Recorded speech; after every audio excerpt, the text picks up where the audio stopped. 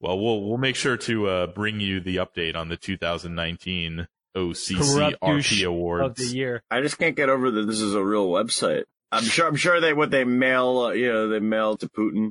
Like, here you go, sir. Well, he actually probably might be proud of this. He's like, I take your website. I win everything.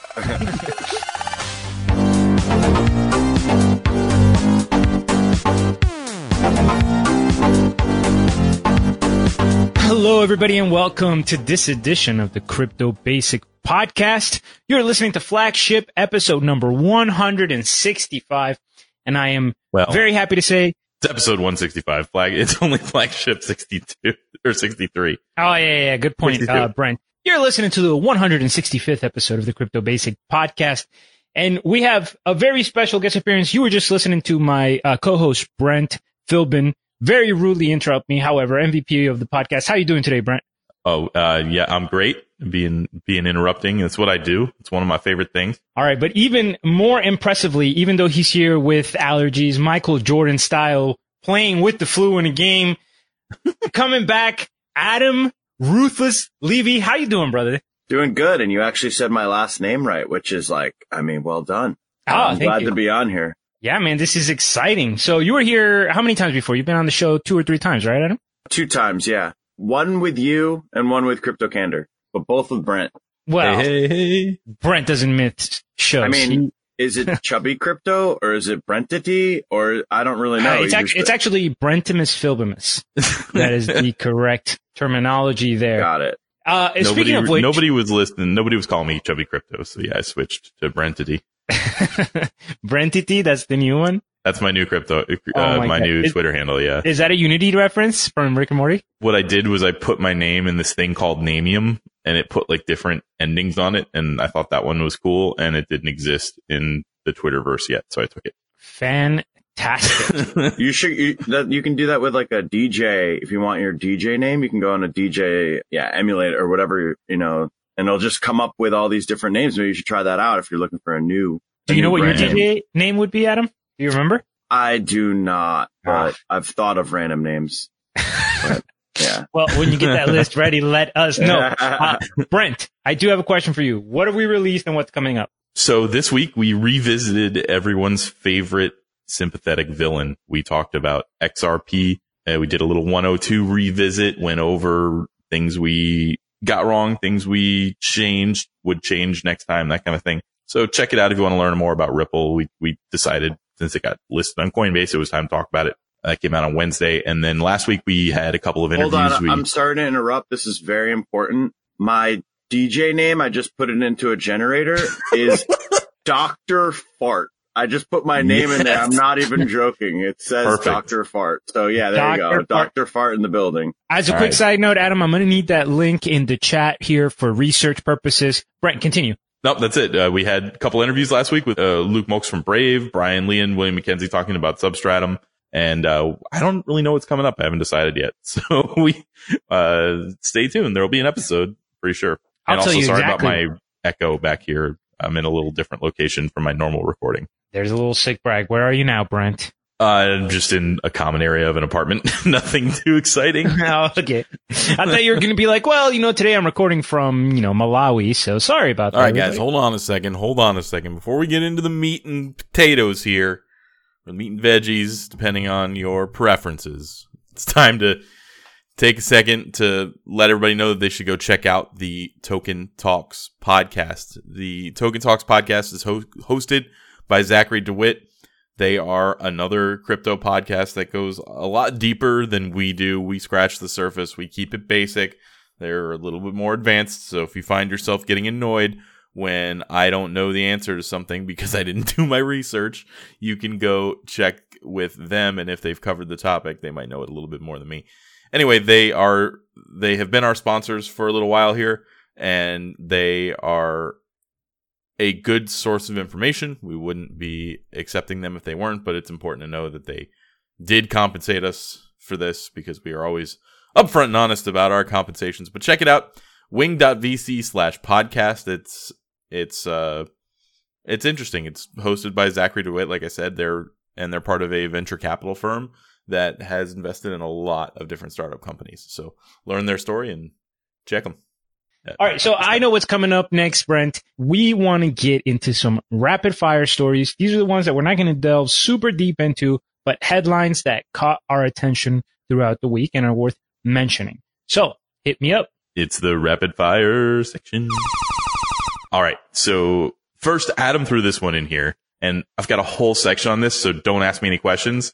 Quadriga has been granted 45 more days to repay the funds via a court. I have a bunch of questions. Yeah, there's going to be a lot of questions. Don't hold those questions. I promise there's a whole Quadriga section, but that was an interesting thing to throw out there. The BitGrail CEO, our Italian friend, must repay $170 million. Dollars, not nano. So he is actually being charged in fiat for the price that the stuff was when he stole it, which has gone down like 95%.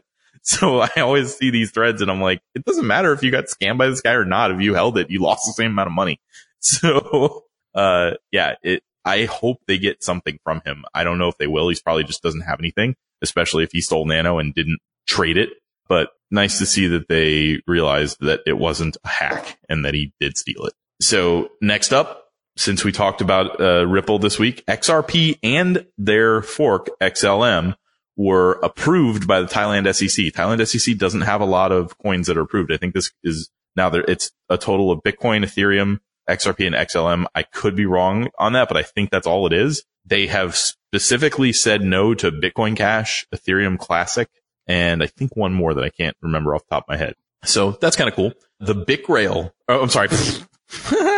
IOTA released a test net without the coordinator on it. And in a very un-IOTA-like move, they have switched their developer chat to a Discord channel that is public. So all of their work is being done in front of people, which is definitely interesting. Obviously, they're going to have to signal and censor themselves a little bit, and they probably have another chat. I don't know, but that's pretty cool. One of the things, we're not going to keep crapping all over them for that. And also, finally, last rapid fire story here. Engine has released their software development kit for Unity, one of the biggest game development engines out there. They're not on Samsung, though. There were some rumors that they were going to be involved in the S10. I'm going to talk about that later in the episode. Not only is Engine not on it, but anyway, it's still pretty cool that Engine released that SDK. I'm interested to see if they can make those in-game items available in your Engine wallet. Okay, so first of all, you just reminded me, that was the episode you were in here for, wasn't it, Adam? Engine? Yeah. It was on Engine 101. All right, fantastic. And second of all, I do want everybody to know my DJ name would be Breaker Shaker. So we can How do you get that one? DJ Breaker Shaker.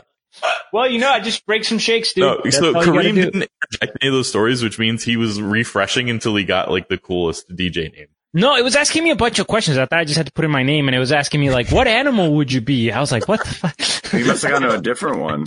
Yeah, it was the top result. I was like, what is my DJ name? Since you didn't send the link per the research request. All right. So let's move on to the stories. Brent, let's kick it off. You teased it at the beginning. We weren't allowed to ask questions. This might end up being the crypto story of the year. I believe we're talking about a Crypty Award winner. Let's get into this Quadriga story. Yeah, it's a little early to call it, but I feel like Gerald Cotton here is going to very likely be the front runner for the biggest douche in the crypto universe, Crypty Award, when we give them out again next year. So, and it's weird. Every week, I think we're going to be done talking about Quadriga CX for a while, but we're not. We're back. Here we are again. First of all, last week, Kraken offered a $100,000 reward to any information regarding the QCX situation that led to the discovery of funds. They also put out 2 full podcasts about it. Their 3rd and 4th episode of their podcast, their 1st and 2nd episode were released like a month before that. It's combined like almost 3 hours worth of information. I didn't listen to it, so I don't know. But if you like long form podcasts, want to hear the Kraken one, feel free to check it out. Links are in the show notes. Who would listen to an entire hour just about guys talking crypto? Continue. No. This is like the crypto version of Firefest. They're just trying to we all want to listen more and more about this. Yeah, it kind of is. Yeah. Interesting you bring that up because Firefest has been used as quite the analogy here at the Crypto Basic podcast for no other reason than we all saw the documentary, but it was pretty crazy. Yeah, and it's nice to compare like some of these scammers, those guys. Yeah. It fucking worked. Like they actually got information. they found $600,000 worth of, or 600K Ethereum, not dollars worth, 600K Ethereum, which was roughly 90 to 100 million, depending on what the price of Ethereum is at the time, that had been transferred to different exchanges. Most of which was transferred to Bitfinex, but some of it was transferred to Kraken. So they put out a bounty and were like, hey, can you guys find some information about this? And they had the coins the whole time. No, but that's awesome that they were able to track it down. My first reaction when you said 600K was actually to think that wasn't the best return. Like, okay, they put up 100,000 to find 600,000. How often are they actually going to find it, But once you change that to no, 600,000 Ethereum, we're talking about 90 to 100 million dollars. I would say that was a worthwhile bounty. Yeah, they found. Now, there's some question as to whether these are actually just customer transfers or not. So they found them that they were directly related to Quadriga, but they don't know if they need to do more research to figure out if they were actually the Quadriga exchange. So it's not like of the 180 million or whatever he got away with. I don't remember the number, but it's not like they found most of it. This is just like these 6 wallets definitely transferred to these exchanges, and we think there's a very good chance that it was Quadriga's money, but they're not sure yet. Brian, couldn't this be solved by emailing the 6 wallets, sending them a message saying, please respond, we have an issue with your account, and whoever responds, I can't, I'm dead, that's the account?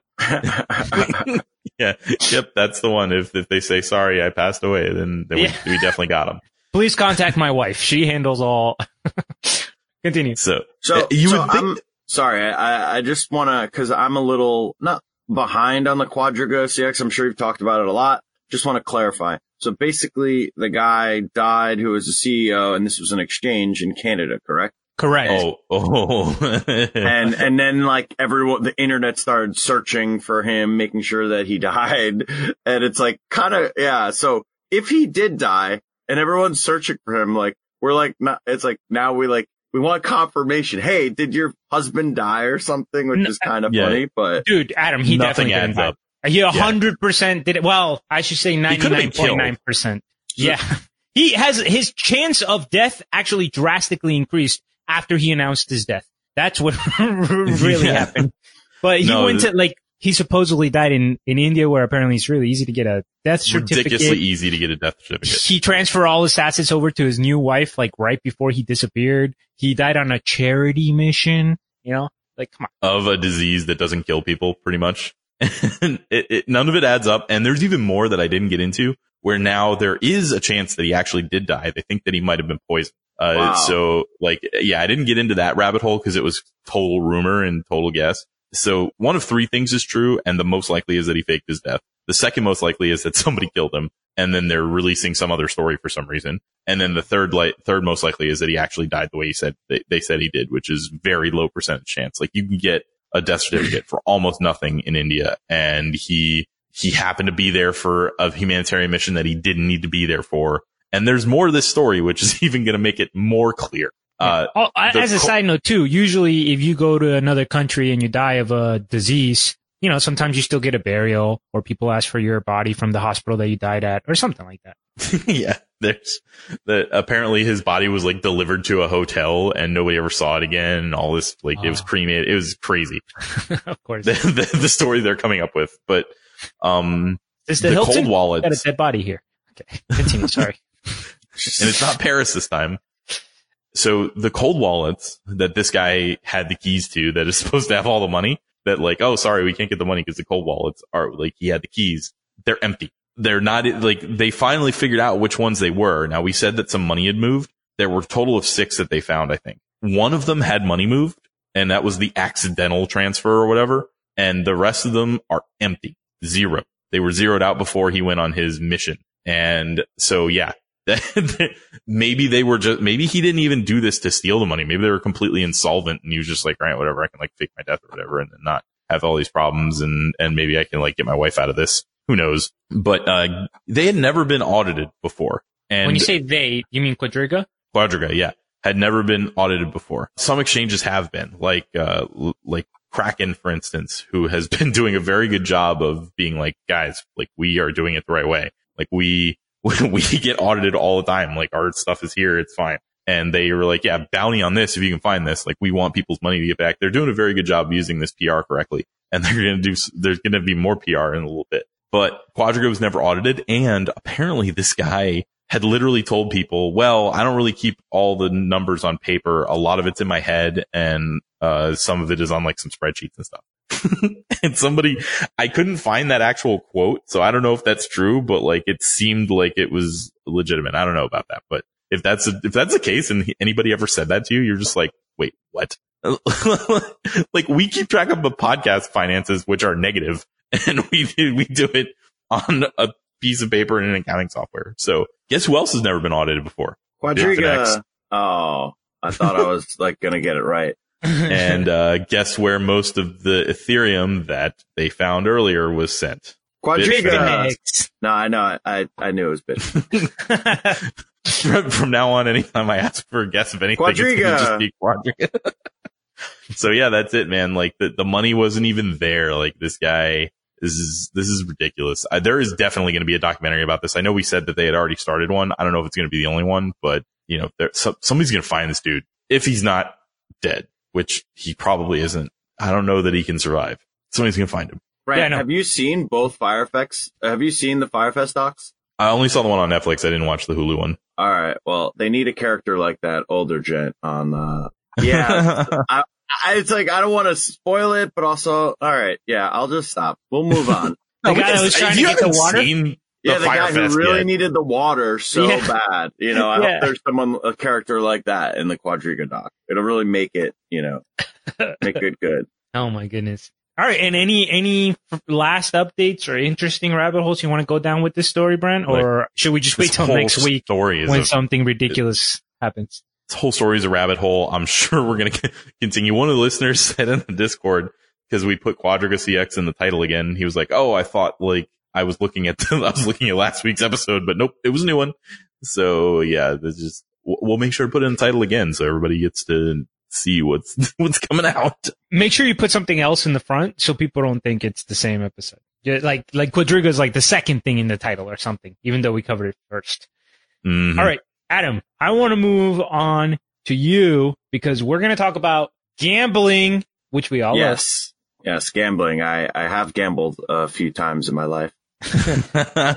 So I found this new Bitcoin betting game called, well, the company is called HXRO, all caps, which I guess is like gamers play, say, Rekt or, Pwned, or what's Elite? You know, Elite where they'll use a zero or LEET. Yeah. So I guess the or L33P. Yeah. The X is supposed to be an E. I'm not really buying that. I don't know why. They just wanted to be they're gamifying Bitcoin, but otherwise it seems kind of cool.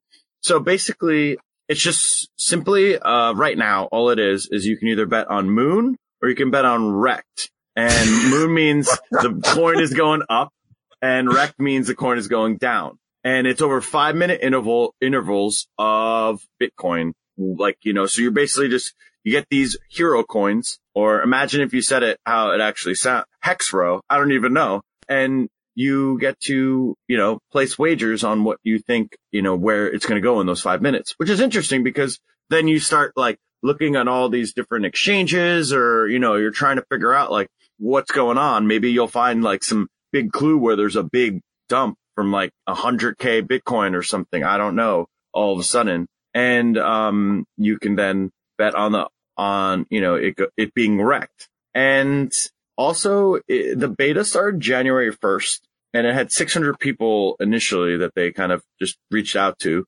And it has now over 115K people on the waiting list. And they just whitelisted, I think, 35K people. So yeah, it's kind of crazy that this is so popular so far because it's simple. Really simple. They're just gamifying, like, you know, the market a bit. Are they tracking anything other than Bitcoin? Well, this is the thing. It's the beta. So they wanted to just, you know, you got to test some stuff, keep it very simple for a bit. And then I assume at some point they're going to add more. I think they actually just received like 2 million in funding.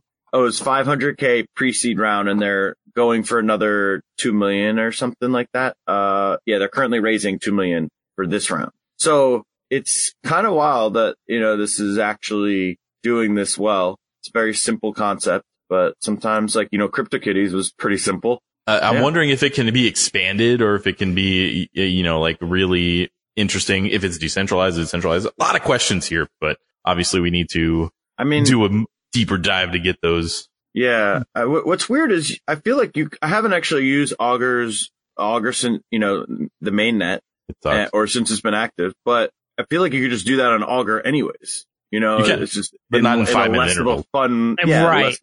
Yeah, this is more gamified, like you said, Adam. Like it's, they were making it a card. From what I'm seeing here in the article you posted, it's just like a card is flipping. You don't get to see who's betting on which side, but as the cards come up, you get to see who bet on both sides on previous cards. So it's got like a little bit of a roulette feel to it or whatever. Yeah, they're just kind of, which is kind of cool, but also if there's like an 11-year-old on the internet, all of a sudden he's just now, but I'm sure betting is just becoming more and more mainstream and you can do whatever you want. And there's going to be kids betting that probably shouldn't be betting. So that's just kind of another whole thing and whatever. And it's currently at 8 cents, the token. So, and there's about 1.6 billion, hero tokens in, that exist. And, so you can, if you can get on, you can pass the waiting list, you should, try your hand at this hero coin.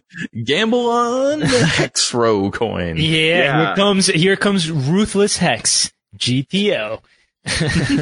Let's just talk about this though. It's not enough that they're already gambling on Bitcoin, like to begin with, that it's like gonna go up or down. They need to actually bet on it going up or down in 5-minute intervals as well. Yeah. But people who bet on Bitcoin are called hodlers. Like that's basically, it's just not a 5-minute bet. Yeah.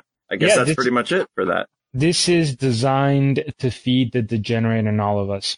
And then last thing I'm going to say too is it does say here that it would be proportional, right? So if you bet that Bitcoin's going down and the majority of people bet with you, you guys are all, it seems from what I'm looking at here that you're splitting the money that was bet on the other side. So if you bet the majority, you're going to get less than 1-to-1 odds. You know what I'm saying? Oh yeah. I forgot to mention that. Like every time it's kind of just like a normal betting site. If the Golden State Warriors keep winning, like they're not going to be even money.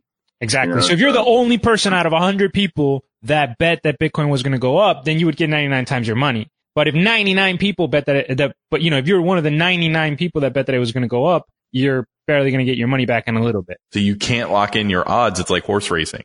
Your odds fire when the bet fires. Correct. And that's why I was saying that you can't see who's betting on each side until the card's released. So it's like a 5-minute card. You could see how many bets were on both sides of the previous draw, but you can't see who's betting on the current draw. You can only bet, and then I guess the smart contract takes care of that. More importantly, I did find out Brent's DJ name, and it's arguably better than mine. Oh crap, where did it go? Oh man, I'm blowing it. He was looking that up in the middle of the story. He's like, yeah, this is a cool gambling thing. What is Brent's DJ name? I mean, I'm very ADD. So here it is. You're Ponce de Jesus. Ponce de Jesus? Yeah. Nice. So if you guys collab, I love you guys Jesus. would be called Jesus Farts. Yeah. Jesus Farts is pretty good. Not bad. Looking forward to your next album. Back to back B2B Jesus Farts. All right, Brent. So I want to move on to the next story here to keep us on track. I know it's dangerous to let you guys run loose. And you seem to be pretty angry at Coinbase. Everything here is in all caps. I don't know if Donald Trump got to write some of this outline. It's all on caps.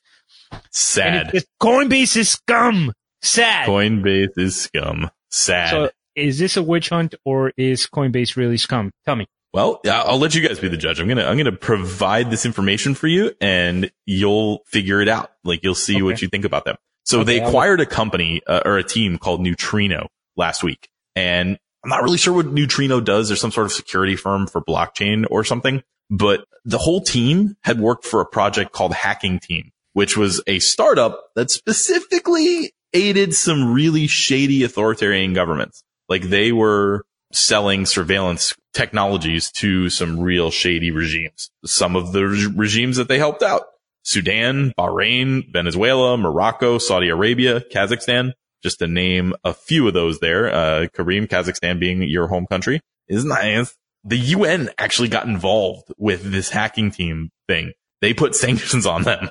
or well, not full blown sanctions like they would do a country, but they basically said, you guys are selling weapons and you're not allowed to sell weapons to the different countries that aren't allowed to get weapons sold to them, like Sudan. And Hacking Team was just like, we've never sold to Sudan.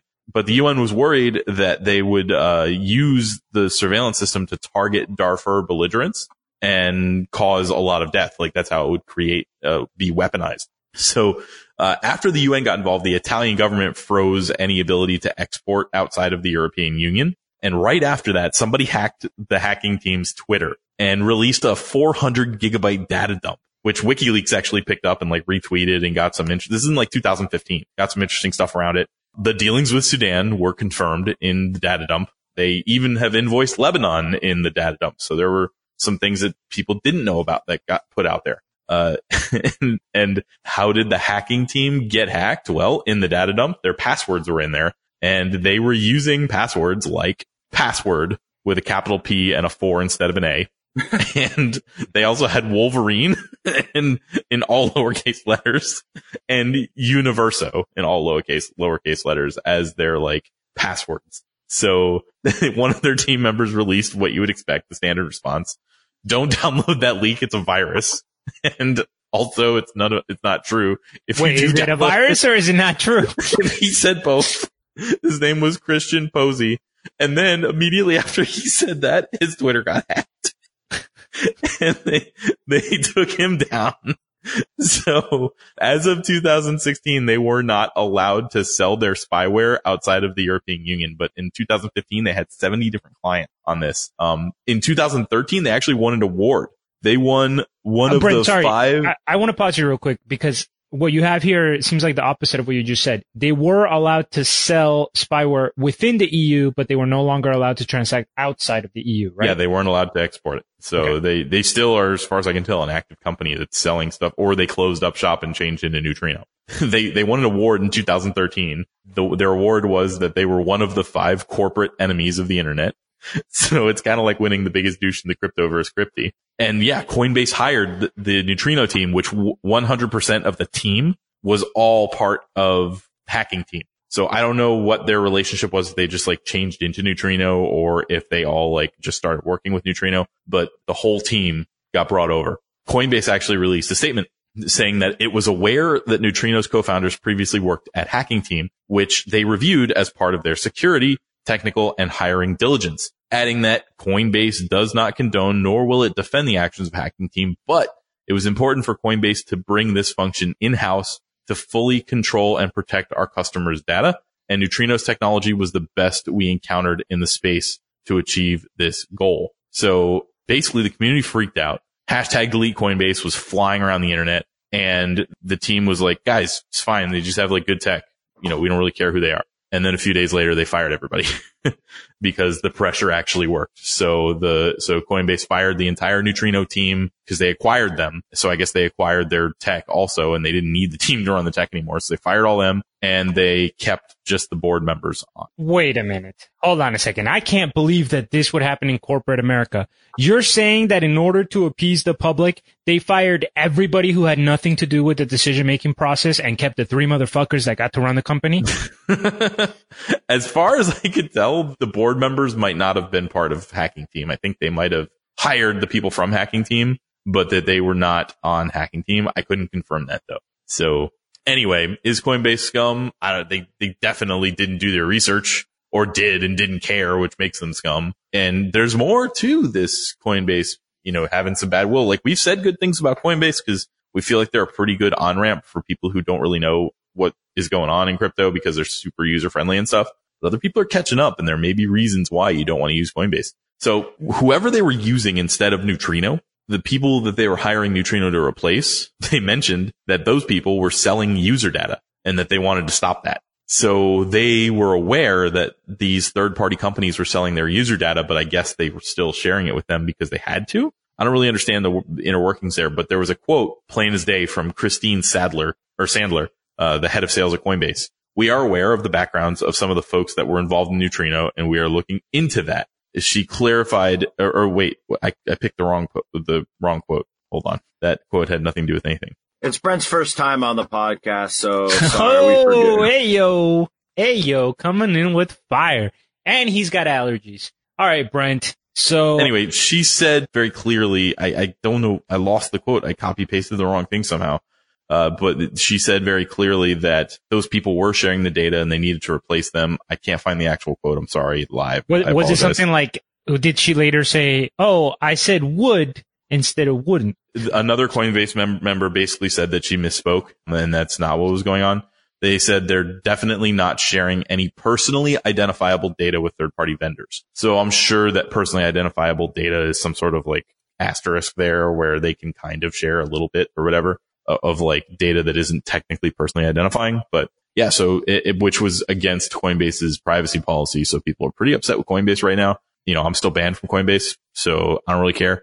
But we're bringing you the news when we can. So think twice if you're using Coinbase and Coinbase Pro. Plus, they added XRP for scumbags. Yeah. Okay. I feel like you just don't like Coinbase. Like you just have like a bias because you're banned. A personal vendetta. Personal, I just want to be. And didn't they ban you for being in a country that violated human rights? Brent, make up your mind. Which side of this argument do you want to? Hey, listen, the hacking team never had any dealings with Cuba. Okay. You were giving money to Cuba tourism. I don't know. How could you? Yeah. I see where you were going with there, Adam. Cuban people, Adam. That is the reason for my trip. Yes. That was the reason for Kareem's trip. Support of the Cuban people as well. Fair enough. You have to put a reason there, and that we definitely supported some Cuban people while we were there. I'm not going to lie. Cuba did look pretty cool in Fast and the Furious, like 29 or whatever it was. I forget which one.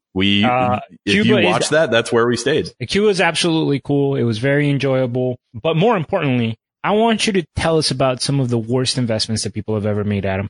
Oh, well, there was a thread on Reddit that I found pretty interesting. Just simply worst investment that you've ever made. And the top one is actually something called Oyster PRL. Maybe you guys know about it. We covered that on the show. It's even better because like the guy, basically it says like new to crypto above it. Like, so the guy is like, you just wanted to get involved. That's fair. But it was a project with an anonymous CEO. Yep.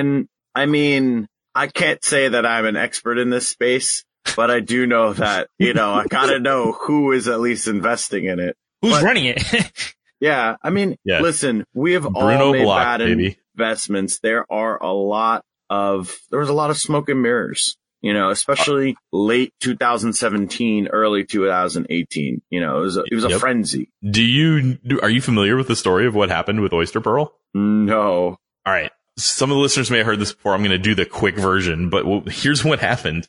This guy was some anonymous dude called Bruno Blocks who created it. And people kept being like, dude, why are you anonymous? Like, we need to know about you. Also, there's this weird thing in the code that like shouldn't be there. And he's like, yeah, we need that to do these things. Just trust me. It's fine. And what that code did was allow him to basically restart the ICO and make as many coins as he wanted. So one day he did that. He restarted the ICO. He took all the coins. He went on to, I don't remember which exchange he did it on. I think it was KuCoin, and dumped them on the market. Got a couple 100,000 and then completely destroyed the entire project in like 2 hours. Wow. That's pretty impressive. I'm scrolling further and, there's a lot of, I'm actually kind of disappointed that, a lot of people saying Substratum or Nano, but Nano I feel like is unfair because of what happened with that, the Italian guy. It was the Italian job. Yeah. Nano also is working fine and it's doing its job, and there was never an ICO for it. So like, and Substratum has already said that they're not a scam. So I don't even know why that's on there. Yeah. We've had enough shows about Substratum. Fuck those guys. I will say that I have owned Verge for like 2 days. I've owned Tron. Wait, I need to stop. I read something about Verge that is absolutely hilarious. So you know how like they accidentally hard forked their own code a while back? They did. They found out that their mining is fucked up, and they have to now fork to a proof of stake coin because they can't fix their mining platform, which it looked like might have been directly related to the accidental hard fork. Oh my. So they're still there. And that guy, Justin, is from Florida. He's from Fort Myers. He is still completely screwing that coin up. So yeah. But okay. So to be fair, and I know it's going to sound funny, to be fair to him, his main goal was to make sure he could pay his taxes on that second run of ICOs or whatever. And he was able to do that. So you got to respect someone who can accomplish their goals. Now, was his goal for Verge to be a successful project? No. So congrats, Verge investors. All right. We're going to move on. So what are some of our worst investments? That's what I care about. That's a good point. Worst investments. Yeah. If you want, I can start us off. By all means, Brent. Bitcoin private. I never invested in Bitcoin private. It was definitely my worst call of all time when I was doing it on the podcast. As far as coins that I invested in, there was one called Deep Onion that that I bought some of. It was supposed to be like the coin of the Tor browser or something like that. Thought it was a great idea, and that went, basically to zero. I don't know that it was a scam, but yeah, that one got crushed. I did one time I bought something just because somebody told me to buy it. Oh, Tezos. I bought Tezos because our friend was like, yeah, go buy Tezos. And I just did it because I'm an idiot, and that went down. So those were both horrible choices. And a legacy investment that I did that was a really bad idea. I bought some HMNY, which is Helios and Matheson, New York, and they are the parent company behind MoviePass. Ouch. I can't believe you invested in them while you were talking about how you were taking advantage of them because it was unsustainable as a consumer. What the fuck are you thinking? So when I invested in them is when I still thought they could pull it out. I'm like, they have so many users. When I invested in them at, I don't remember the price, but it was right around when they did their reverse split because they were below $1. And if they stayed below $1 for too long, they were going to get delisted on a bunch of exchanges. So they did 100-to-1 reverse split. And by the end of the day that they did the reverse split, which means that now you would have $100 you would have one for every 100 coins that you had, or stocks that you had. The price was the same. So they literally managed to go down 99% in 2 days or something. Wow. And, now they're at 1 penny per share. So I currently have $6 worth of these shares, and their all-time high at this split situation was $8,500. Brent, I have a question. Wow. Is there a part of you that still thinks, well, I have 600 shares, we can still turn this around? Yeah. I mean, I haven't sold them. Well, I can't sell them. So I had them on Robinhood, and Robinhood was like, yeah, these are getting delisted. You still have them, but you can't do any trades. So, I don't really know what happens if I go to sell them. I don't know. They're $6. So and to be honest, what I actually did with those was when I went around and got all my friends and family to sign up with Robinhood, I got $100 worth of stocks total, because you would get $5 here, $5 there. And I took all those and put them into HMNY because I thought it was a moonshot, and it was a terrible, terrible choice. And yes, I was taking advantage of MoviePass when they finally, one weekend they said you couldn't see Mission Impossible. And it was out of nowhere. They were just yeah, you can't see this movie. You can see other movies, but you can't see this. So I went on the MoviePass and said that I was going to go see some stupid musical, and bought the ticket with the card because they don't know what ticket you're buying. And then they make you take a picture of the ticket afterwards. And I just didn't take a picture of it. And I went and saw Mission Impossible. And then they were like, hey, you need to take a picture next time. I'm like, oh yeah, sorry. And then they let me slide. And then the next week there was another movie that came out that they wouldn't let you see. And I went and saw that. And then I canceled my MoviePass subscription. And when you go to cancel, they say, hey, if you cancel, you're not going to be allowed to sign up for 9 more months. Are you sure you want to cancel? Oh, that's a great consumer policy right there. Yeah. If we lose you as a customer, we won't take you back until we're definitely broke. You got it. Yeah. You guys win. And now you basically can't see movies at all because my friend, business partner here, Colin, he had MoviePass still. He forgot that he had it, and we went to go see a movie. And it was 1 p.m. on a Thursday, and he still couldn't see it. They had it in the app, and then when you press it, they're like, oh, sorry, there's this movie's full already. So I guess they're capping it. I can't really think. I mean, I can't really think of there's a lot of coins that, you just have kind of with the market, everything has just been brutalized. So it's kind of I believe the Nano, I have a little bit of Nano. I kind of think that it's a good coin. It seems like they've done a decent job of actually, everyone is working towards a goal, but once the market just drops out, the bottom falls out, everyone gets brutalized. I will say that my worst move was converting about 20 Litecoin to Neo, and at the peak, when it was like 180 Litecoin, because they were on the down, and NEO was 120. And I kind of just, and then the market fell out, and I just kind of never really switched it back, and I got pretty wrecked. That's a bad trade, not a bad investment. But I don't think Nano qualifies as a bad investment, actually. Obviously, like percentage wise, you got destroyed, as we all did, but it's not like it was a scam. Helios and Matheson, they're basically like scamming people. Tezos went through that whole like governance issue, which was like super. I don't necessarily think Tezos is a scam either. What I read was that the dude, like one of the guys on the board was just like, I'm holding your money. Yeah, it was the guy ran the foundation. Yeah. Which, hey, listen, to be fair, Cardano had a similar issue. Yeah. Maybe they were able to handle it a little bit more efficiently, but stuff like that is going to happen. I think I've told my story on the show too. I bought a coin called SafeX. I just had some leftover after I bought my main investments, which were like NEO, Bitcoin, and Cardano. And I just had some random leftover money that I wanted to play around with. And I took a long shot and I barely did research, and it was total air, total crap. I think it was it SafeX or 10X? No, SafeX. 10X. Again, I don't really feel that bad about 10X because they just lost their partnership with Visa. I didn't feel that was, you know what I'm saying? Like they even had a working product. I felt like they were the opposite of a scam. But SafeX was for sure just me being stupid with a little bit of leftover money that I had on the exchange account. And I think I've told everybody before, but I left it there just to remind myself what an idiot I was for like a year.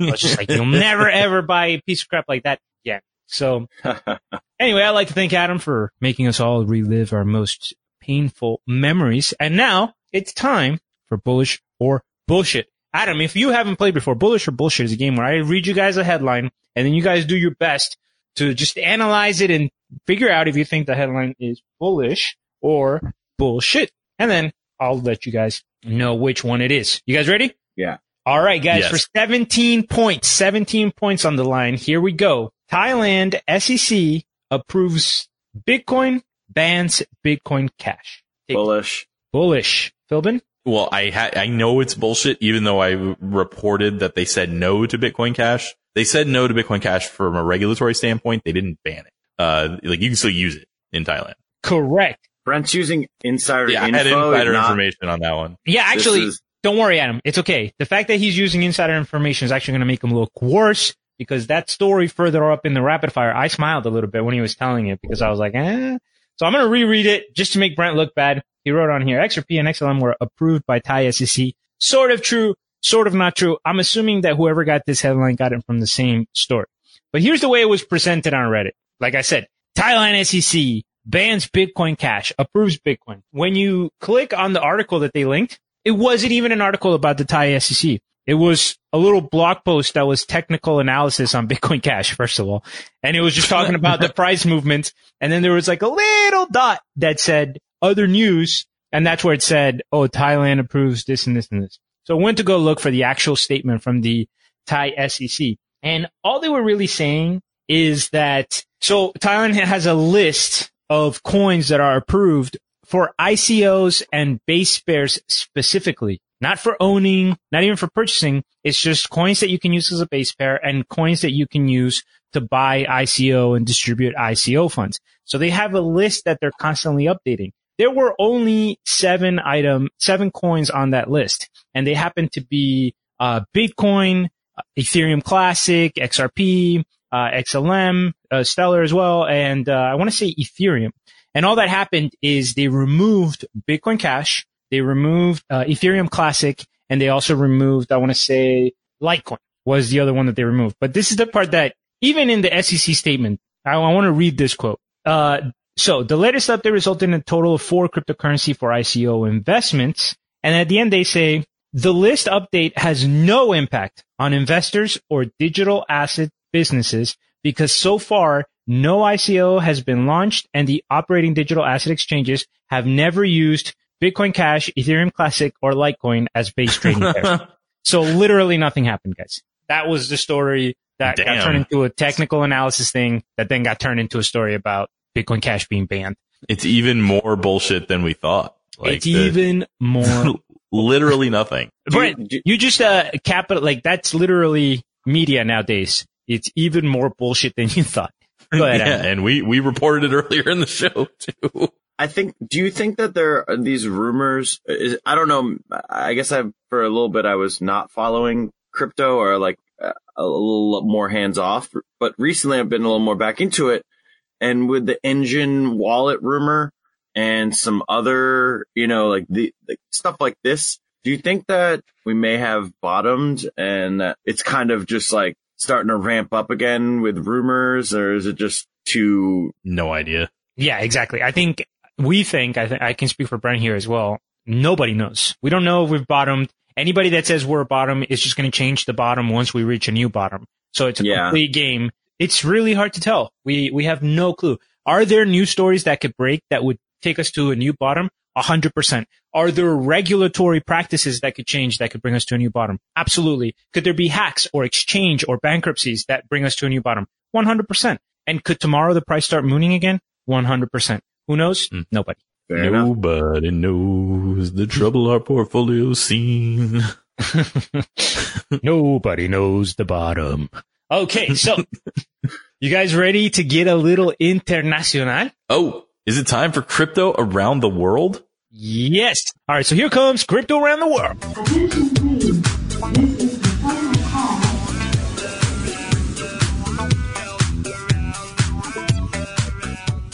So, Adam, we are going to start crypto around the world with a country that has fantastic stake, Argentina. Yes. Kareem's home country. I thought it was Kazakhstan, Brent. Oh, damn it. Yeah. So I guess Argentina is really committing to, blockchain and just, all the technology behind it. So they had a deal with an agreement with Binance Labs that any Argentine blockchain project that receives funding from Binance Labs will get $50,000 American USD from Argentina. So they're matching up to $50K of investment. And that's just pretty cool. Also, apparently you can fly it out if you really want, test it out. Go to Argentina and you can top up your train cards with Bitcoin. I think that is already a functional thing you can do. So wow. Yeah. What's weird though is Argentina, haven't they gone through some wild inflation recently? Like it was overnight. It went up like the inflation rate was like 4 digits percent. I mean, I think you're being racist right now, Adam. Argentina You're thinking is about Venezuela? Close to Venezuela. But no, look, Argentina ends 2018 with the second highest inflation in Latin America. Adam was shit! I'm being racist. Unbelievable. Is it racist? Yeah, I re-racist you. Poker joke. Guys. You're all racists. Continue, Adam. Yes. But yeah, so racist. I think it's interesting that Argentina is starting to commit to crypto in general. And I think they're, what are they, the second or third largest country or economy in yeah. I would guess they're probably the second, absolutely, after Brazil. But that's also pretty big on Binance's part, because Binance, to me, I just think of as a Southeast Asian company, or, like more of on that area. And this is Binance making a deal with another hemisphere, or, all the way in South America. That they're trying to, they're going out there trying to be a pretty huge company. You know what's interesting, Adam, when you say that, one of the things that we talked about a while ago in the show was that we felt blockchain adoption was going to be able to go faster than the internet, because the internet already laid the infrastructure necessary, right? So looking at a company like Binance, I agree with you. They started in Southeast Asia, but they're very quickly becoming a global company. And part of the reason they can do that is because A, crypto's everywhere, and B, because there's already all kinds of international and corporate structures that allow companies to move around and create bases wherever. So you're seeing like a really rapid deployment from a company that didn't even exist a little bit ago to a company that's they're not quickly, even 3 years old. Exactly. Yeah, and they're already, we know that they're investing also. Wasn't it in Cyprus, Brent, or maybe in, what's the Malta? Yeah, in Malta. Yeah, same thing.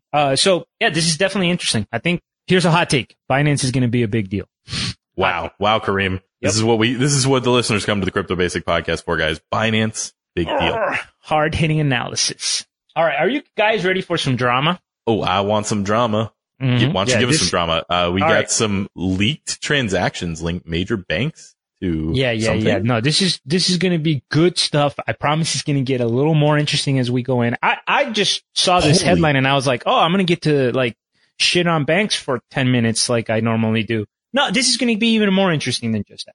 So this story starts, Brent kind of gave the title. The title of the story is Leaked Transactions Link Major Banks to $8.8 billion money laundering scheme. So where does this come from? Well, there is a group called the Organized Crime and Corruption Reporting Project.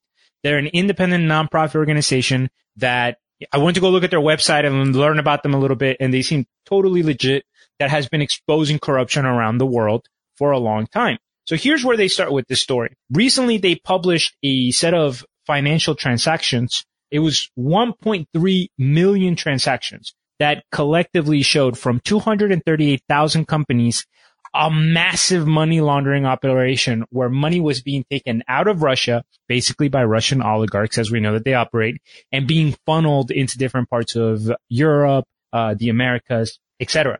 Here's a quote from the OCCRP director, Paul Radu. He said that among the counterparties on the transactions were major Western banks such as Citigroup, Raiffeisen, and Deutsche Bank. The dozens of companies in the system also generated $8.8 billion of internal transactions to obscure the origin of the cash. Now, originally I wanted to bring up this story because, as we know, crypto always gets painted with the word of money laundering. Yeah, Crypto's for money laundering. That's why crypto's bad. That's why we can't let it grow. When we already have the major players in the world, the Citigroups and the JP Morgans and the Deutsche Banks, like actively engaging in money laundering, and they've been caught multiple times for oligarchs, for dictators, for terrorists, for Mexican cartels. It's absolute insanity, but pretty hard to get justice here in our modern world. But let me go in a little deeper. So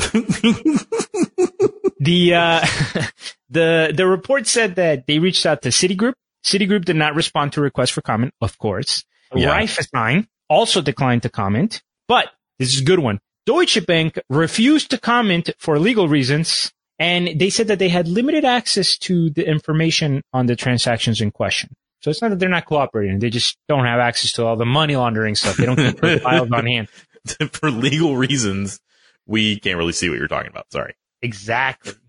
So it ends up being called, if you guys want to Google it, of course, we're going to have the link in the show notes. If you want to check out the stories, I'm going to link multiple stories related to this, but it was essentially called the Troika Laundromat. And the guy basically said the laundromat wasn't just a money laundering system.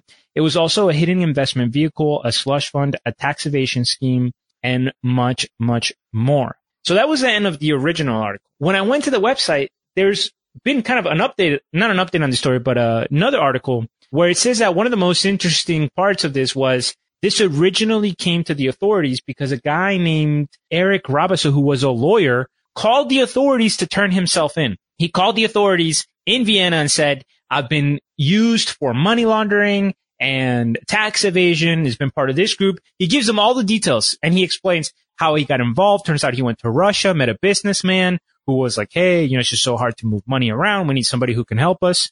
I'm sure they offered him a good amount of money. Long story short, this guy spends 2 years trying to expose the scheme. Finally, the authorities say, you know what? This is outside our jurisdiction. This has to do with foreigners. There's nothing we could do about it. And then 2 men kidnap this guy, ask for a ransom, which they can't give. And then he's found dead in the woods. So the guy who started this was assassinated apparently 2 years later in connection to this. And 2 Russian ex-police officers were in fact arrested in relation to his kidnapping, even though they weren't charged with this murder. So they are now in Viennese prison. But of course, the big names, the people who ordered this, are fine, right? So anyway, just shows how deep the story goes, how much the corruption goes. But I had a little fun bonus at the end, Brent. This is kind of like the awards you were talking about. It turns out that the OCCRP gives a corruption award every year. Kind of like the biggest douche in the universe award. Nice, but for the world. Yeah, they gave a corrupt actor of the year award. So I just want to give you guys some notable winners. So in 2013, they gave it to the entire Romanian parliament. Wait, just a random side note. Have you ever seen the penalties where they're like, they call it on the entire team? They're like, false start, everyone but the center. Yeah. That feels like. Yeah, exactly. They're like, yeah, we can't pick. Just the whole, it's all gross. So in 2014, they gave it to Vladimir Putin. And I love this quote. Putin has been a finalist every year, so you might consider this a Lifetime Achievement Award. That was from his 2014. In 2016, they gave it to Nicolas Maduro. That's the dictator in Venezuela. In 2017, they gave it to Rodrigo Duterte in the Philippines. And in 2018, I'm going to read you guys the finalists. The runner-ups were Putin, again, the Hungarian president, Mohammed bin Salman, who is the crown prince of Saudi Arabia, the guy that killed the journalist, and Donald Trump. That's not me. Hey, there we go. Finally. Yeah. How can you not have him on that list? How are they not talking about the United States here? We win all the awards because we're the best country in the world. So, but the winner was not Donald Trump or Putin or Mohammed bin Salman. Three guys that I could totally see hanging out, by the way. But the winner was Danske Bank, which is a Danish bank. And here's the quote. In the past 20 years, they've globalized organized crime and autocracy and helped everyone from Mexican drug cartels to Russian President Vladimir Putin to terrorist autocrats and almost every single global threat. So, congratulations, Danske Bank. You're the biggest douche in the universe. Yes. That's the end of the story, guys. I think you guys will have to get the acceptance speech or, the presentation down a little better. We'll work on it a little bit more. Next year, 2020. 2000. So who do you think's the front runner for 2019, Kareem? Who do I think is the front runner? Oh man, that's really tough. Obviously, I live in the United States, so it's hard for me not to see all of the stories of corruption of the Trump presidency. Like, you just see nepotism, you see outright corruption. His cabinet is a disaster. Every single cabinet member is embroiled in a corruption scandal. So, like, if I was just comparing internally, I would say it's Trump hands down. But coming from Colombia and also knowing what the rest of the world is like, is there a chance that there's plenty of people out there who are being way more corrupt? Absolutely. So I don't really know. There's a chance it would be Trump if he actually got indicted in some fashion. But what do you think about maybe Bolsonaro? Maybe, absolutely. He's embroiled in a corruption scandal right now, right? I don't know if you saw the stories about people making fun of him at Carnival and him freaking out. No, I just was going based on the past where he said the one thing that sticks out of my mind, all the stuff that people said about him is when he was getting interviewed by a reporter and they asked him about past sexual harassment or whatever. And he just looked at her and he was like, "You're not pretty enough to rape." It's like, Jesus Christ. Yeah. But no, and some people were protesting him at Carnival. So now he's anti-Carnival. How the hell does Brazil end up with an anti-Carnival president, right? Jesus. My Lord. All right. Anyway. Well, we'll make sure to bring you the update on the 2019 OCCRP Awards of the year. I just can't get over that this is a real website. I'm sure they mail, they mail to Putin. Here you go, sir. Well, he actually probably might be proud of this. He's like, I take your website. I win everything.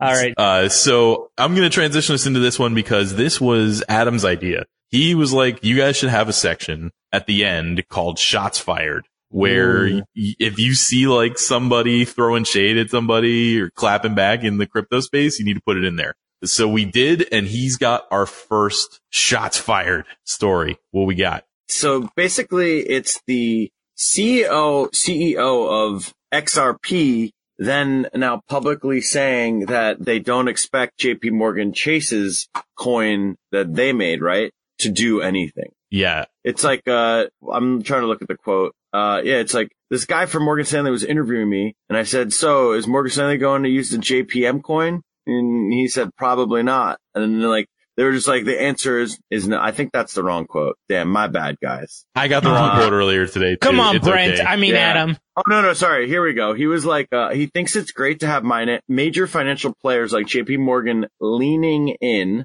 But then, shortly thereafter, he added, "That's the only nice thing I'm going to say about this." So it's kind of funny that you got Ripple, who has already been through the ringer as far as their own credibility, being, then questioning JP Morgan, which also, less than maybe a little over a year ago, they were like, "Oh yeah, we're not into that Bitcoin stuff." Well, since we're doing Shots Fired, I don't know. Did you guys see the story about, so there was a story on CoinGeek how Craig Wright won best paper at some conference, and then somebody did a little research and it was a fake conference. It was the ICICT conference, and the price was actually just a voucher to buy ebooks. I'm not even kidding. And Wow. And then the website for the site claimed that Professor Dan Bone from Stanford was one of the technical program committee members that choose the thing. So one of the posters on Reddit emailed him to ask him, and he said that he had never heard of the conference. So just straight up. Wow. So it makes sense that a conference like that would award Craig Wright best paper. Yeah. That is also pretty wild. Good old Craig Wright. I love when these crypto projects make up like fake magazine covers or fake conferences. Oh, it's amazing. You know what? I want Craig Wright to be a part of the crypto space for a long time. Wait, sorry, last thing. On the website where they say that Dan Bone is the professor, they misspell Stanford. When they're like listing out his name, he's like professor at Stanford, they misspell it. So That's amazing. I know we've talked about this before, guys. It's silly, but misspellings can really be a sign of just shoddy work or scams, right? Because they're just less serious. They're not spending an intentional editing sometimes. presentation. Yeah. Not that we want to attack the weakest part of somebody's argument, which like Agreed. online troll will do, and just be like, "Oh, you used the wrong your because you're typing on your phone and you didn't do it right." Yeah. So your argument's invalid. Yeah. Yeah. No, that's All right. not what I'm saying here. Yeah. I'm not saying that he's fake Satoshi because of this. He's fake Satoshi for other reasons, mainly the fakeness. This is just, he's already fake Satoshi and he's just taking it to a new level. So my little shots fired section that I found was Jesse Powell, the CEO of Kraken, put this tweet out. I asked our compliance team what they thought of Neutrino. I remember Neutrino from earlier in the episode. They're the guys with the hacking team. Mm-hmm. Fortunately, they just completed an evaluation. Neutrino came in last place out of the 5, but it was disqualified even though it came in last place due to the risks. And he posted their analytics on Neutrino, and in the analytics, in the like other section, they're like, these guys work for hacking team. We would never work with them. Like he literally posted the internal document, blurred everything else out for all of their other research, but showed their research on this. And they're like, I don't know how Coinbase missed this. Oops. So good news for Kraken this week, man. They got the 100K bounty. It worked. They got the shit on Coinbase a little bit. Dude, and they didn't miss it. Look at it. The last word of his tweet is, there are other factors that are important, like costs and culture fit. That you don't end that by accident. Yep. You're basically saying, oh, I guess you guys saw this, and you're like, that's our guys. Yep. Also, Jesse And- Powell, I mean, this isn't shots fired, but Jesse Powell, I think he plays Magic. So, Really? you know, I mean, I'm Interesting. looking at it, and, well, do you know Vitalik Buterin tweeted a Magic article the other day about, yeah, sorry, this is like a complete side note because I went on Jesse Powell's Twitter. But yeah, I guess maybe that's next week's flagship because it was an interesting article. But yeah, no, he was tweeting about Magic and how he likes, it's like he's talking about best deck, which is like a business, and the current meta, which is the business environment. And all right, like, and you get cash so you can upgrade your deck. I mean, If anybody's confused right now, Adam is not talking about traditional Magic, and that's not a bunch of hocus pocus. Magic the Yep. Gathering. yes, sorry, my Remember, bad. you're I listening should've to a bunch of clarified. nerds who love games. Yeah, it's a very good game. Also on a Kraken note, they've never been hacked and they didn't hire me. So they do make good decisions. I went through a few Well, rounds they do of their an due interview with diligence. them. We established that.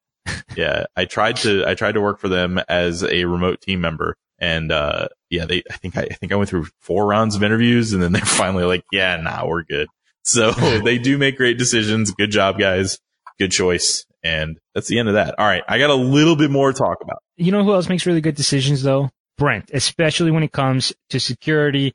I know you have an interesting rant, and I want you to make this rant also an educational process because I actually think we can learn a lot from Yes.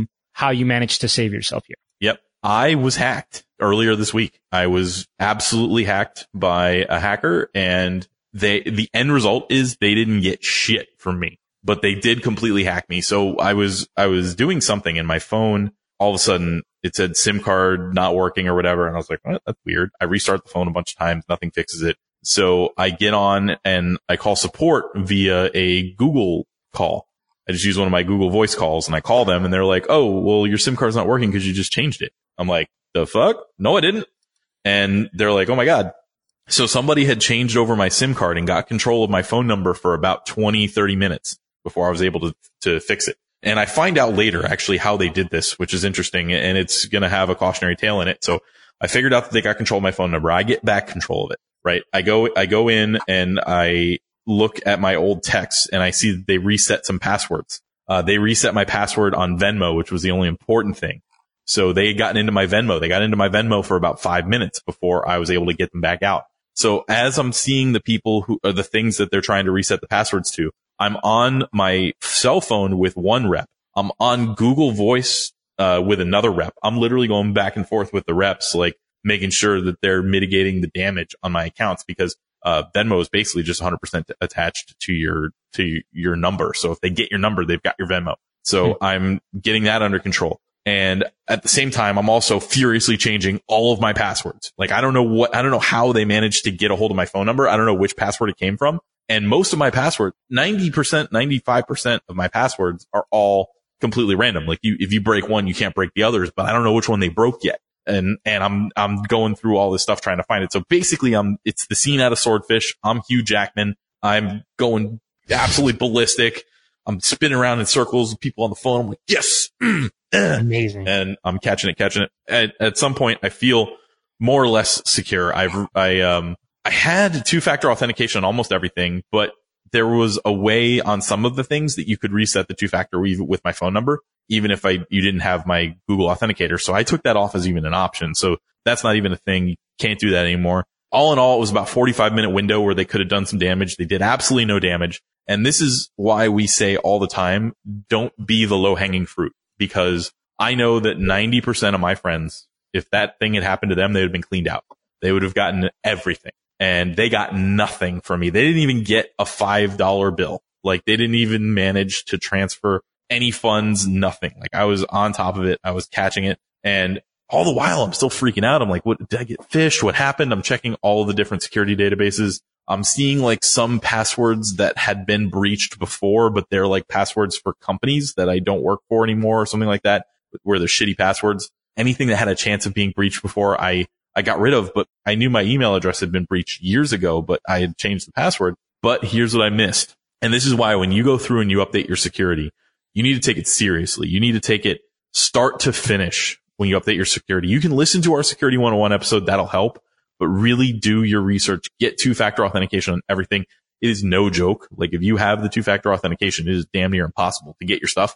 And if you're being specifically targeted by a hacker, there's nothing you can do. But if you are being targeted by groups and they're just moving on when it's difficult, that's where the two-factor authentication and all that stuff comes in to make it harder for them. So what happened was, when I signed up for T-Mobile like 12, 13 years ago, I was still using an old email address. Not actively, but for a period of time when I first started using Gmail, I used to use an old AOL address to send basically anything that I thought might be spam. So anytime I signed up with a company that I didn't care to get emails from them, rather than going through and unsubscribing and stuff like that, I would give them my old email address. Since then, I had updated my T-Mobile address, but somehow that email address ended up getting breached it's like in 10 data breaches or something like that. And it was an email address that I hadn't thought about in years.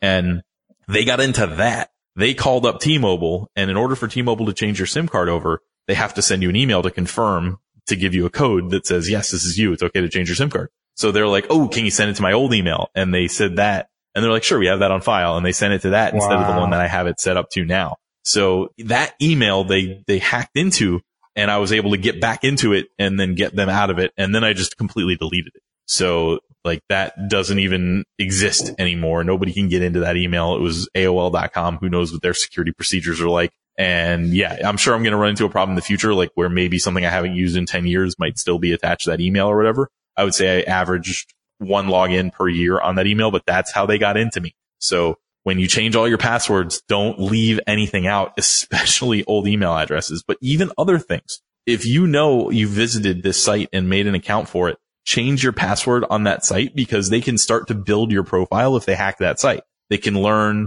maybe that site stores your security questions poorly, and they can start to learn answers to your security questions. Or they can learn your addresses, your previous addresses, your current addresses, that kind of thing.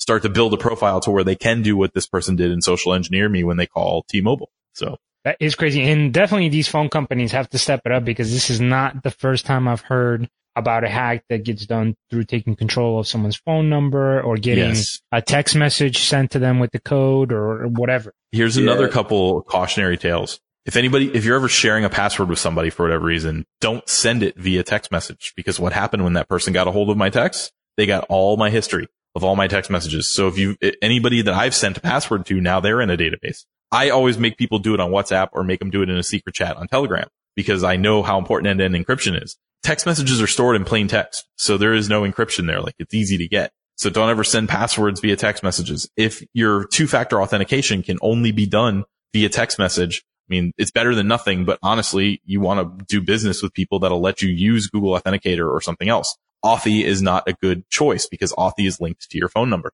Any of the two factors that are linked to your phone number are vulnerable to this attack. This person got my phone number. They then therefore got access to anything with two-factor to my phone number. So yeah, and luckily I had some ability in place and I'm quick and I understood, but not everybody would have been in that position. So given a lot of these places will have protection, like if they had gotten $600 out of my Venmo account or something like that, I'm sure I would have gotten it back. It just would have taken a long time and it could have been a very big pain in the ass in the meantime. Absolutely. And it eats up into your time and it's stressful and it's frustrating. And even though a lot of these companies will find ways sometimes to reimburse you, they're going to make it as painful as possible to get there, right? Because they also don't want to get exploited by people who are doing it themselves. So congratulations, Brent. You were the hero we needed in this situation. I'm glad it happened to you and not me. Yeah, apparently it happened, maybe probably, I think closer to 2 years ago with a few poker players. And they just, it was through T-Mobile. And I think there was like a lot of money that was seized for a bit.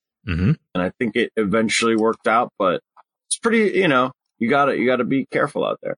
I remember in the Instant Messenger days, somebody hacked D-Fish's Instant Messenger account, Daryl Fish, and basically went on asking people for money, and Fish had great credit with people. Like, they knew he had money and they were giving it to him, and he got a bunch of people's money just from getting their Instant Messenger. Like, there's so many different attack vectors. Yep.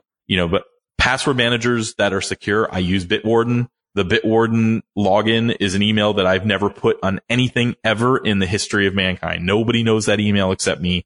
So that password could never be reset by anybody except me, because that email it can't be hacked. It can't be put into a breach because it's never been put anywhere.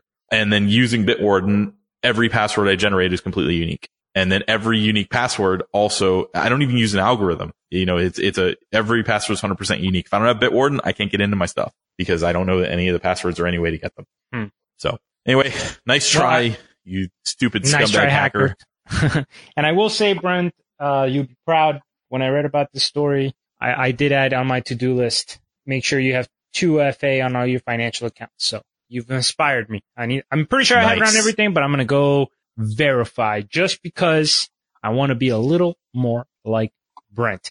And then last rant of the episode, we are an hour and 20 minutes. Adam, you're coming into a length. My bad, guys. My bad. Oh, yeah. All the DJ, all the side, We had to cut like 2 of Adam's stories also. He came with the fire. He's like, yeah, I got 6 stories plus an entire 101 on a coin. He had like a book with bookmarks, and we're like, nah, we don't do that here, bro. So, Brent, I know you want to rant a little bit about the Samsung wallet. I'm assuming you're talking about the crypto wallet. What's going on here? Yep. So I just got my S10 Plus last night. Got here a little bit early. It's supposed to be released on the 8th, which is actually when the show is going to be released, but we record this on Thursday. So I think we said the date wrong at the beginning of the episode, and I think about it. Anyway, the phone got here. The number one thing I was excited about was I need to see how this crypto wallet works. I'm super excited. Get everything going. I get into the settings. There it is. It's in the settings. You've got your wallet. I go in there and first I looked for the app and I couldn't find the app. So I was like, okay, well, I'll check settings. It's in settings. I set up a brand new wallet. It gives me my seed words. I write them down. I put them with all my other seed words in my safe. And I'm like, okay, so which coins can I use? What is my wallet address? Nothing. It generated a seed phrase. I don't know what it's doing with that seed phrase, but it didn't even create a wallet. The seed phrase can be accessed at any time in settings. All I have to do is click on a button that says, show me my seed phrase. So if somebody gets my phone, like they can get that with no problem. It doesn't even make me put in a password to check on my seed phrase or anything like that. I don't know how it's stored. I don't know if that's in like plain text or something that somebody could get easily in a hacking situation. I don't know. Also, Not that it matters because it didn't generate a fucking wallet address. So I found the app is called the Key Store or whatever. And if you go to the App Store, it's in the Samsung App Store, not the Google Play Store because it's the Samsung specific app. You go in there, it's grayed out and it can't be downloaded. It exists. Its settings are in your settings. Nothing works with it. So I don't know if that's going to change on release day. Maybe they like didn't set it up because I got my phone 2 days earlier or whatever. But yeah, right now, the S10 crypto wallet that we were all excited about. And I said how excited I was, especially because of how good Samsung Pay is. Complete shit. So don't get too excited about that. And the Engine thing, it is clearly not Engine's backend. Not even close because I set up an Engine wallet. Engine is good. Engine is taking forever to make those non-fungible tokens. Patreon members, those are coming. But the thing with Engine is that it's in their Samsung App Store, I guess, not actually part of their framework at all. So I guess they've just put their seal of approval on it rather than get involved with the backend. So super disappointing. However, everything else about the phone is awesome. The fingerprint reader inside the phone is the nuts. So before you used to have to kind of like finger the back of the phone like you were trying to find the G spot. And now you can just like put your finger on the glass and it's perfect. Okay. G spot. All right. No, like legit, like you had to reach behind the phone where the camera was and like play around with it there. All right. Jesus. All There right. you go. Brent, I don't know. We don't have any mailbag, but do you want to give a quick little shout out here to our Patreon members? Yeah, well, we haven't had any new Patreon members this week, but I just want to remind everybody that Patreon is keeping us afloat. We've been super excited about it. We just added the ability as Patreon members, as soon as you are charged the first month or whatever, you get a non-fungible token that certifies via the Engine blockchain with a little cute little picture that you are a supporter of Crypto Basic. So those are all going to go out. They each have 5 Engine built into them. So if Engine moons, you can destroy your token if you want. I'm not going to give you another one, but, we made them, but they haven't been sent to us yet. So at least they hadn't when I, went to bed last night. So I don't want to pull up our wallet live on air, but you can see our public address. So you can see when they come if you're waiting for those. And then I'll send them to you and you'll have this cool little like business cardy style picture in there. Anyway, $1 an episode is literally keeping us afloat, keeping us, making these episodes and keeping the Patreon and the Crypto Basic alive. So we appreciate everything. Fantastic. And that is going to do it for this episode of the Crypto Basic Podcast. Once again, I want to thank my co-hosts here today, Brent Philbin, Adam Levy. Thank you guys for joining me. And just as a reminder, please, if you want to join the conversation, hop on our Discord. We're there all the time. Brent's there all the time. You can rate us on iTunes. You can follow Crypto Basic Brent on Reddit to see what Chubby Crypto's getting up to. And most importantly, don't forget, we are not financial advisors. Maybe critical thinking advisors, possibly, but unlicensed. So, all investments have inherent risk. Don't do anything you can't afford to buy. And tune in next week.